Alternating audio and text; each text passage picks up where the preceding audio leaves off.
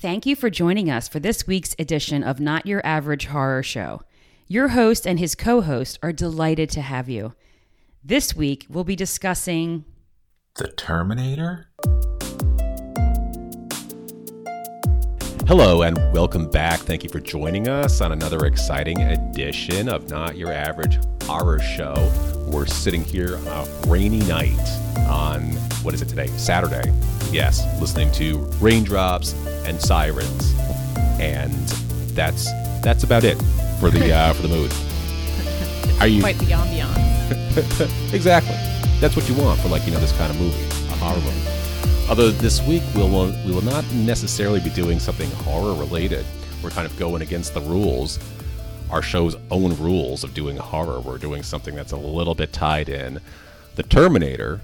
Well, it's not your average horror show, so... Yes, that opens the door for us to get away with a lot and bend the rules. Right. And pretty much a license to do what we want. So a little bit different than usual, I guess you could say, but there's some tie-in because, some of the stuff in that movie was... There was lots of skulls, definitely. Mm-hmm. Lots of mean... Lots of partially ripped-off face. Yeah, that's true. Robots with their... the outer coating of them being ripped off. Their cyborg coating gets ripped off. And naked Schwarzenegger. That's scary too? Yeah, sure. So, how's it going then? How's your weekend? You mentioned you were a little bit tired and not to expect too much out of you in this podcast. Right, yeah. Set your expectations very low for this one. Good policy to live by. Yeah. Nope. Trying to tie up some last things before the trip. Yeah, we talked about your trip to Ireland a little bit last week. Yep, having some pre-journey anxiety settle in, so definitely impossible. Going to Ireland, what could there be to worry about? Driving on the opposite side of the road. Yeah, you're renting a car. Driving off a cliff. That's pretty adventurous to rent a car over there. I didn't even do that. Well, I mean, from what I see, it's pretty chill. And maybe I talked about this last episode, but the Irish drivers are apparently a lot more friendlier. Yeah. So, yeah. Those things considered, I hope it's not too big of an ordeal. I guess not. Well, good luck with that. Thank you. As they would say. I could always turn the car around and be like, oh, never mind. Bring it back. Yeah. Might be a big waste of money, but you might be preventing something serious from happening. Some disaster. Well, preventing a disaster. And that's something to feel good about. Okay. So Terminator. So here's something a little unusual. We literally just both watched this movie. Oftentimes when I've done this, the movie might have been something I saw somewhat recently, or, we try and watch this as recently as possible before we do it, but... Yeah, there was that one time we both watched the movie on the same day. Lost Boys. Mm-hmm. Yep. So I watched this just last night, and I have to say, I was surprised myself because I don't think I ever watched this from start to finish. Really? Yeah. I guess somehow I'd seen bits and pieces. I know the first time I watched it was actually on network TV. So a lot of stuff was cut out. But it was kind of one of those deals where I was, it was a school night. I was probably in 8th grade or something. Okay. Wait, as per a couple episodes ago, weren't you with our cousin Rick when you saw it? Well, that was Terminator 2. Oh, okay. We had gotten into talking about the sequel a little bit, which would come out years later in 1991. I believe I misspoke on the year. I said 1992 last time, but it was 91. Oh, somebody's coming after you in the comments. Yeah, before what do they call that? An ombudsman comes after you to clarify mistakes and that kind of thing. Yeah, so it was one of those. It's I wasn't really getting away with anything by watching it on NBC because everything would be cut out, and so it wasn't one of those movies that I would have been able to watch, but. Because it's on TV, then it passes approval. But anyway, the problem was it was on too late. I wasn't able to stay up, of course. And then I saw like maybe half of it. And then years later, I would catch bits and pieces of it. And maybe sometime in college, I watched like another 3/4. Duh. And yeah, so I think there was like parts I saw like most of it 3/4 in and then the ending, but not like the part leading up to the end. I don't think I'd seen that. Just smatterings of Terminator throughout the year. Yeah, so I never actually knew how Michael Biehn had gotten killed in the end. And sad to say, like, it wasn't that... It was a rather unfortunate way that he died. He put the dynamite, that homemade dynamite he made, like, he shoved it between, like, the robot's ribs or something. Once the thing was, like, you know, just a robot itself. And the whole thing just blew up. And then he got hit by some flying robot part shrapnel. Right. And does that not even kill him completely? It did at that point. Oh, okay. Like, he'd managed to survive a lot of different things leading up to that. Right. But didn't Sarah Connor finish him off with, like... Oh, with the robot itself. Yeah. She did. Okay. But he just didn't make it to see that, unfortunately. Right. Yeah. So starting this thing off, it's an interesting way that it begins. It's very artistic. I'm not sure if everybody would appreciate this, but, you know, two naked guys come through time, and that's pretty much the opening of the movie. Arnold is... I would take it. Of course. As usual, your favorite part. Arnold is the first one you see. He comes through. There's a big, like, flash of light or something. There's people blinded by it, and then he's just, like, kneeling there. Like this perfect bodybuilder pose I'm sure he was very proud of to show off his body, you know, as much as he could. And then it's like, what are you watching? You know, he's walking around naked, not a care in the world, but he's on a mission, you can tell that. And that's when he comes across those three, what do you call them? You know, they're just like bratty high school kids. Punks. Or something. Punks, that's the word I was looking for. They got like the mohawks and the, you know, tattoos on the face and, you know, chains and stuff like that. Your classic punk fare. Yeah. Well, did you know that Bill Paxton was one of the guys? No. Yeah, the guy from Twister. He was like one of the skinny... I mean, I guess it's been a while since I've seen Twister. Right. So he approaches those three guys. And they're like, they see him coming and they're like, what the hell? Like, this guy looks like he's... Appropriate reaction. 2 cans short of a 6-pack. He comes up to them and he's like, I need your clothes. So well, he doesn't say it quite like that. I thought he did, but... I need your clothes. Oh, yeah. That's typical Arnold voice there, right? So at first they're like, yeah, whatever, get lost. And they pull out their knives and stuff. And then he, of course, you know, rips the knife out of their hand. And I think actually Bill Paxton stabs him, doesn't even do a thing. And like he breaks their arm and then like tosses the guy aside. And the one guy, he just looks at him. The one guy that's left standing, he's like, your clothes. The guy's like, okay. And he takes everything off and hands it to him. And that's one thing. I was just saying this before we started, like the Terminator, I noticed that about him last night, is that he wasn't just out to kill anybody. I mean, clearly, yeah, there was a lot of collateral damage that was involved in him chasing down Sarah Connor and the other guy. But he gave people a chance, though, like the innocent people. He gave them a chance to kind of like get out of his way or else. The Terminator was not completely heartless. Yes, Terminator with a conscience. So if those guys had just given him his clothes, you know, there wouldn't be a problem. Same thing that guy had towards the end of the movie where he gets into that big 18-wheeler. He tells the guy that's left in there, he's like, get out. The guy just jumps out of it, you know, before he takes off. So that's that's how the beginning of the movie went, and then he ends up unfortunately going through the phone book. You ever seen a phone book? I Do you know what seen those a things phone are? book. Yes. Yeah. Nobody else would know. Like, why would you have that? I'm not that young. It's too bad though. They don't have a phone book. We're not able to find people's numbers just publicly listed in their names. I guess is that even days? Is that even legal anymore to post people's names next to their cell phone numbers and just distribute that to anybody who wants to find it?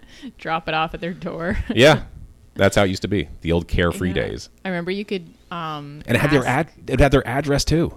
Yeah, that's right. You could have asked to be unlisted in the phone book, though. Yeah. But you had to pay extra for that, I think. Did you? I believe so. You had to have a private number. Yeah, I don't know what the deal was, but it's just funny, though, that with cell phones, all that changed. Yeah. And you couldn't do it anymore. But so he goes through the phone book. He finds a few Sarah Connors, and he just goes, finds them, and just kills every one, just to make sure he's gotten the right one. Mm-hmm. Makes the news. Yeah. And that's the unfortunate thing, is that, like, you know, he goes through like all of them, and then the last one is the one he's looking for. So he kills every possible Sarah Connor that there is. Yeah, there was only like 2 or 3 from what I remember. Yeah, there was like 3 of them maybe. And then she learns about that, but watching it on TV, that's like one by one, 2 other people with her name had just gotten blasted by this guy. Which would be pretty terrifying. That'd be pretty disturbing. Yeah. Maybe once, which is what happened. Once it was like, okay, coincidence. But the next one is just like, oh shit, what is going on here? No thanks. Yeah, I want no part of that. So she leaves wherever she was at, and she ducks inside that, what was it? It was like a nightclub? Yeah, inside a nightclub. Mm-hmm. She's in there, and then that's when he stalks her into there. And also, she has another stalker also. We forgot to mention Michael Biehn. Oh, that's right. Who came through that same time travel transportation the same way as Arnold did. Also nude. Yes, so that was the same way also. But there was one difference. He came through a little less dignified than Arnold did. Arnold was like, just sitting there, just like perfectly kneeling and everything, like a bodybuilder pose. Michael Biehn is kind of like just this skinny naked guy in the middle of like an alley somewhere. There's garbage flying through the air. There's like bums sitting there looking at him. Like, less pomp involved in the ordeal. Yep. He did not get the same kind of like transportation experience, I guess. He got the economy class. And he ends up taking a bum's pants, I think. The bum wasn't going to fight back. That's he was just like laying there. So that was kind of funny. But he was human though, and Arnold was not. So that was part of the, the whole more difficulty for him adjusting to all that, going through time and then just getting his bearings. He clearly was disoriented, whereas Arnold was not. Yeah, that's a different kind of jet lag, I imagine. Yeah. So that was an interesting adventure. I mean, it felt like in the beginning of the movie, it wasn't the greatest quality production. It's easy to say, looking back on it 30 years ago. Mm-hmm. Looking at it now. Of course, this movie was groundbreaking, but it's kind of like it was just like a comic book style.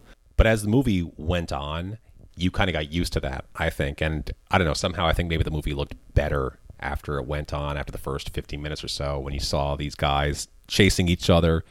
And I don't know, I just felt like the movie got into a groove. The editing looked better and things looked a little more sleeker, if that makes sense. I don't know. Yeah, I think it had like a pretty good look to it, where it's kind of reminiscent of like Blade Runner, where it had that kind of like laser kind of typical 80s aesthetic. Yeah. Kind of gritty. It's a good word to describe it. Yeah. They came out pretty close together too, those two movies, and they were similar with cyborgs, I guess. Were they cyborgs in Blade Runner? They were something. Yeah, there was some kind of robot. Yeah. Mm-hmm. But yeah, it was along those lines, and I always thought those two directors are kind of similar, Ridley Scott and James Cameron. Oddly enough, they go in that sequence in the Alien series. Ridley Scott directed the first Alien. James Cameron directed Aliens. Oh. For what that's worth. Right. Well, that could be another potential podcast. All right. Yeah, but the action was good. It had a good pace to it. And I got to say, too, it's like I couldn't believe how fast the movie went. I remember just like turning it on, and before I knew it, the thing was almost over. I'm like, wait a minute, how did it go by that fast?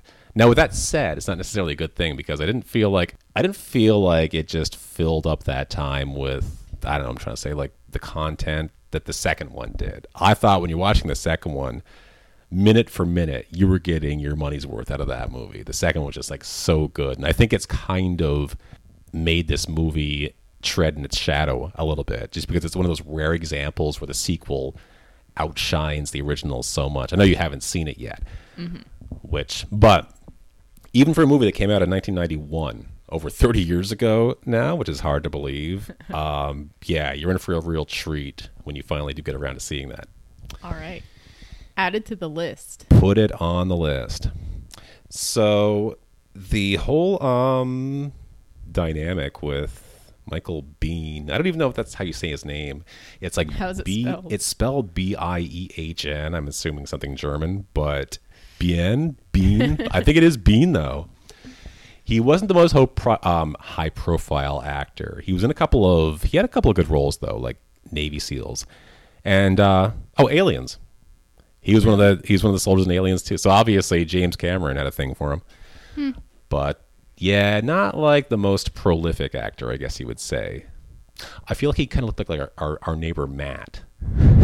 Oh. If you remember what he looked like from the movie. I got to conjure up his face in my vague memory. What?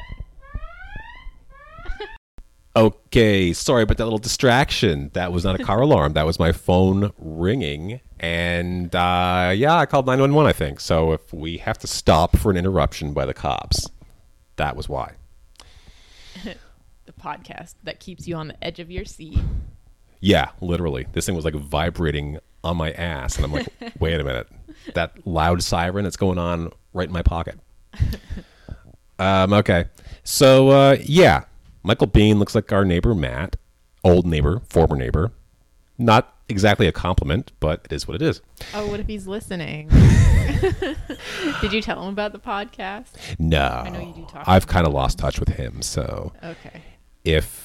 Well, I guess I can't do that. I was going to say if he ever finds out about it, I'll edit that. But once it's out there, it's kind of out there. It's out there. Yeah. Putting the toothpaste back in the Can't put the toothpaste back in the tube. Yeah, so Michael Biehn, right. Yeah, I guess they had pretty good chemistry. Like him and, what was her name? Linda Hamilton. She's kind of like, he's telling her all this stuff. And obviously, she's not believing him. I mean, who the hell would? It just sounds so ridiculous coming back in time. But the more the movie goes on, the more she gets tracked down by the Terminator, the more she realizes is like, yep, well, there's got to be some reason this stupid thing keeps coming at me. And there's got to be some reason that a whole police station full of 30 cops couldn't stop it. So maybe I do need to believe this guy. Maybe I am the leader of the future. It was all very... a lot to take in, I guess you could say. And so that was like the beginning. Just her processing all of that was kind of like the beginning of the whole development of her character. Her whole arc. Yep. Going from the flighty, what was she? She was a waitress at a diner who couldn't get an order straight. She's trying to like figure out who ordered what with 3 people at a table while a little kid scoops ice cream into her pocket. I always felt like that would be my experience as a waitress. Yeah. They did a good job, I think, of like giving everybody's like worst nightmare, I think, of being any kind of waitstaff anywhere where you have like one person asking this question, we're ready for our check, where's my coffee? And you screwed up my order, all coming from separate tables.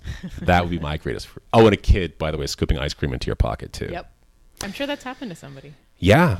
The funniest thing now, I'm thinking back on that. The other waitress walks up to her. She's just like, in 30 years, just think, people look back on this and who gives a shit? Nobody's going to care. Oh, the irony. Yeah. Yeah, for real.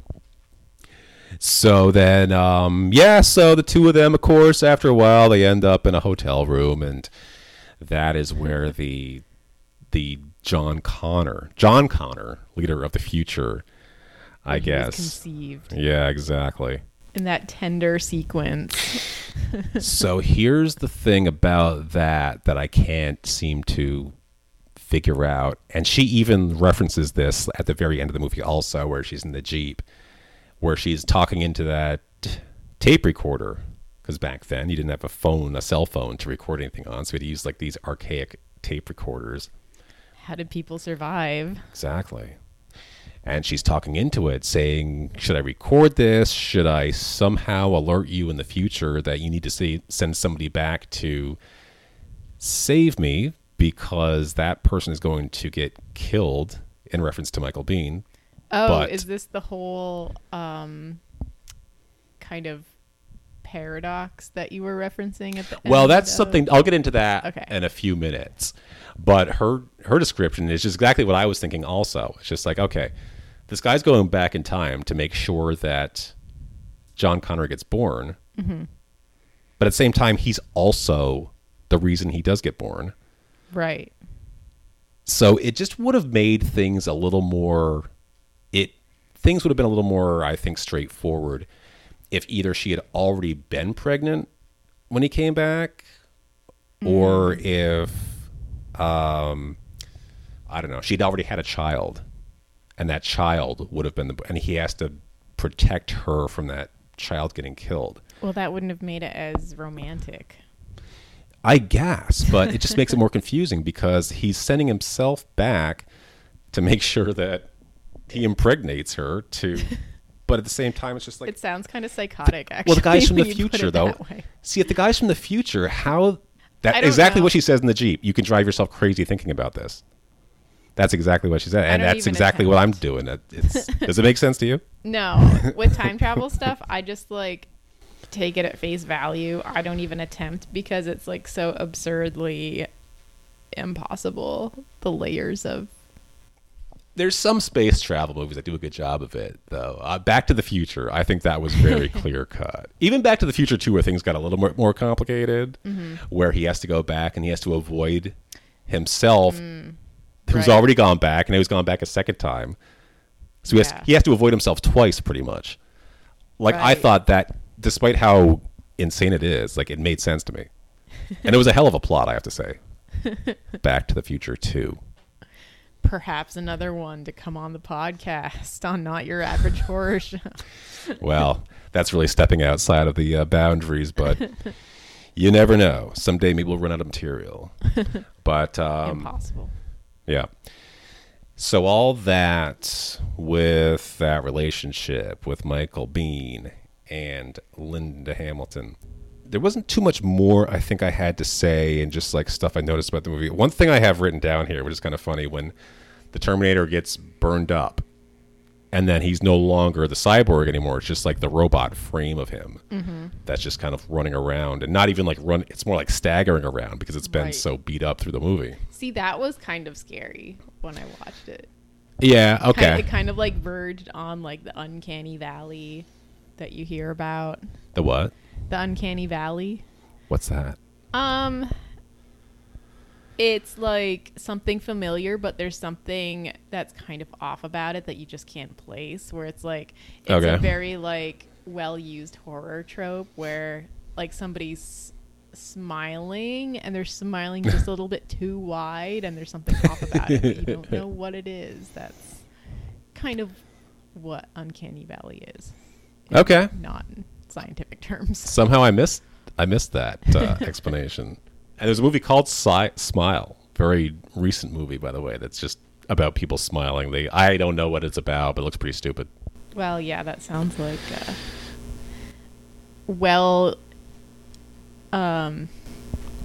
shit. Well, shit. It sounds like a very It fits the bill. Right. Something along those lines. Yes. Yeah. Yeah, so that thing that was remaining after he got burned up. So what I was initially noticing was when he got burned up in that fire, that looked remarkably like Halloween 2. I don't know what, and Halloween 2 came out before this. Yeah. Just seeing the flame, the way it was like cutting through his skin, like he's laying on the ground just like Michael Myers was. And just like the whole scene just looked exactly like that. And it's hard to believe like anybody would want to copy a horror movie like that, but who knows? Especially that director, James Cameron, who's responsible for some of the most, noteworthy movies, or at least big money makers. I mean, he's had a couple flops himself, like his first debut in Piranha 2, The Spawning, the flying killer piranha, which I did see. I've seen that. That movie was made with $145,000. Wow. It's like, you can't even buy a good house for that much anymore. No. It's like, if you could make a movie for that, why wouldn't you? But yeah, I mean, he's definitely got a interesting portfolio of movies, you got to say. I mean, he's done The Aliens, he's done Avatar, Titanic. Yep. It's kind of all over the place. He doesn't really have like a set style. Yeah, but that makes it, I guess, even more remarkable that he can be successful in different kinds of genres like that, whether it is science fiction or horror or just or the love story of Titanic. It's pretty crazy to think that the same person can make that array of movies and be successful almost every time, besides Piranha 2. Shout out to James Cameron. And went to the bottom of the ocean. What's this? Oh, that's right. I heard about that. That was just recently, like a couple of years ago. No, it was like 10 years ago. Oh, was it? It was a while ago. I was thinking it was like just 2020. He did it during COVID just for something to do. I know he had his own. I don't know what the point of it was. If it was just to do it for fun or. I thought it was part of a documentary. 2012. Okay, you're right. I don't know why it sounded so recent to me. Just a couple years ago. You're right. But, before I forget, my favorite scene in the movie of the Terminator wasn't like any kind of action sequence. It was when he was sitting in the hotel room, I think dissecting his arm at one point, kind of getting closer to the end. And the owner of the hotel walks by the room. And he's like this really like sleazy looking guy, but not intimidating. And he knocks on the door. He's got like, I think he's smoking a cigar or something. And he's like, hey, buddy, you got a dead cat in there or something? Because, as a Terminator's skin is just like rotting. He's been shot himself so many times, and his skin is peeling away. So you can imagine it's starting to smell. And then, do you remember this? It's like you see what he's seeing, and it's like this matrix in his head of different possible options. The movie does this a lot, this point of view where he's chasing somebody and he's kind of like evaluating the scene. A Google Glass before his eyes. Yeah. And this scene was simply just him like choosing a response to the guy. Possible options. Number 1, yes. Number 2, no. Number 3, maybe. Number 4, I don't know. Number 5, go away. Number 6, fuck you, asshole. And he picks number 6. That was like that was great. I love that. And the guy's just like, okay. And he just keeps on walking, the guy that's outside the door. That, for the most part, I think pretty much wraps up everything I wanted to say about the Terminator. Did you have anything else? I think what struck me was, before I watched it, I just thought that like I'll be back was like his token. Oh yeah. Like trademark saying, but he only says it once in the entire movie. Oh, okay. Did you think it was just gonna be like, one liner after another of him just saying corny stuff like that? Yeah. I really did. Better than you thought, huh? Yeah. Especially for a movie like that's, I don't know, what is it, almost 40 years now. 84 it came out. Damn. Yeah, it's unbelievable. It was ahead of its time, definitely. I mean, that thing was a groundbreaker. Now I recall, and thanks for bringing this up earlier, a few podcasts ago, I did reference the Terminator. This is like one of the reasons why we even talked about this in the first place tonight. But a couple episodes back, I was talking about the end of the movie, about how the last time I'd watched it, which was years ago, I was probably, I don't know, in either high school or college, maybe. I'm not sure which. But it was that alone was probably 30 years ago, the last time I had seen this part of the movie, and I'd seen it in pieces, like I was saying also. But I knew there was something about the end of the movie that wasn't consistent, or there was something that happened in the scene that didn't make sense. So I looked for that as I was watching it last night. I played the part where she's sitting in the Jeep, and then what happens is she pulls up at the gas station at the very end of the movie. I'm assuming, obviously, she's in Mexico, I guess. An older Mexican man walks up to her. She pulls out this English to Spanish translation book and says, I guess, something to the effect of, can you fill up my gas tank? And he just nods his head and walks away. So a kid walks up to her, takes her picture, and that becomes kind of like significant because that's the only picture that Michael Biehn has of her in the future, like to even find her, and he memorizes like every part of her face and all that. So anyway, when the kid takes the Polaroid picture, he says something in Spanish, and obviously she has no clue what he's saying.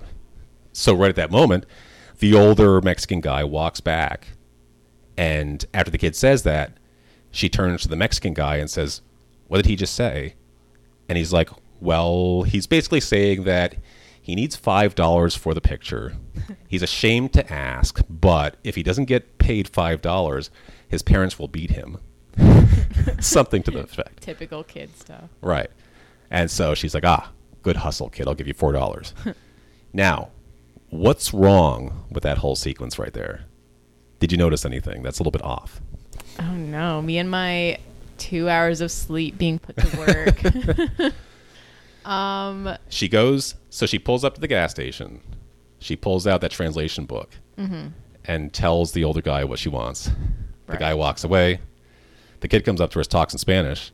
The guy comes back, and she says to the guy, "Can you translate that for me?" Basically, she pulled up there assuming that the older guy didn't know Spanish. So she used that book to speak to him. So now once the kid also spoke Spanish to her, why now does she assume that guy's going to be able to translate it? Because she spoke Spanish to him in the first place with her pocket guidebook. I think I know what you're trying to say. Yeah. I mean, it's just like, if you didn't think in the first place that the older guy knew Spanish, how is he going to be able to translate what the kid said later on? You know what I'm saying? So I thought that it was something a little bit deeper. Like a couple weeks ago, I thought I saw something a little bit deeper than that. And even like, I didn't see it at first either. I had to rewind it a few times. I'm like, what did I find in this last scene that stuck out to me? And it wasn't clicking for me either. And then after the third time, I was like, oh, okay, it's her talking Spanish to the guy. But next thing you know, she's wanting him to translate. So it's like, impressive pick that one or the other. Remembered there was some kind of glitch there after all these years. Yeah. The only thing is, I thought it was something a little bit deeper than that, like a major plot defect or a major plot flaw. But obviously, it was just like a little bit of a Oversight. misstep. Yeah. So that was that. Now, your homework will be to watch Terminator 2. All right.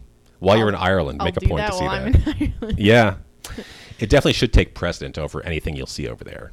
It's just a bunch of rocks and shore and stuff like that. Rocks, yeah. Yep. Cliffs. Exactly. Some water. Right. Sheep. After 2 days, it'll get old, so you'll want to watch movies at that point. Yeah, I'll just crash back to the Airbnb. Right. Pull it up. All right. Well, with that said, thank you for listening, and as always, feel free to leave a comment. Go to the website, notyouraverageHorrorshow.com-a podcast. Thank you for listening to today's episode of Not Your Average Horror Show. As always, today's episode was brought to you by a big endowment from the Alliance to Fight the Perception that Introverts are Stuck-Up Assholes.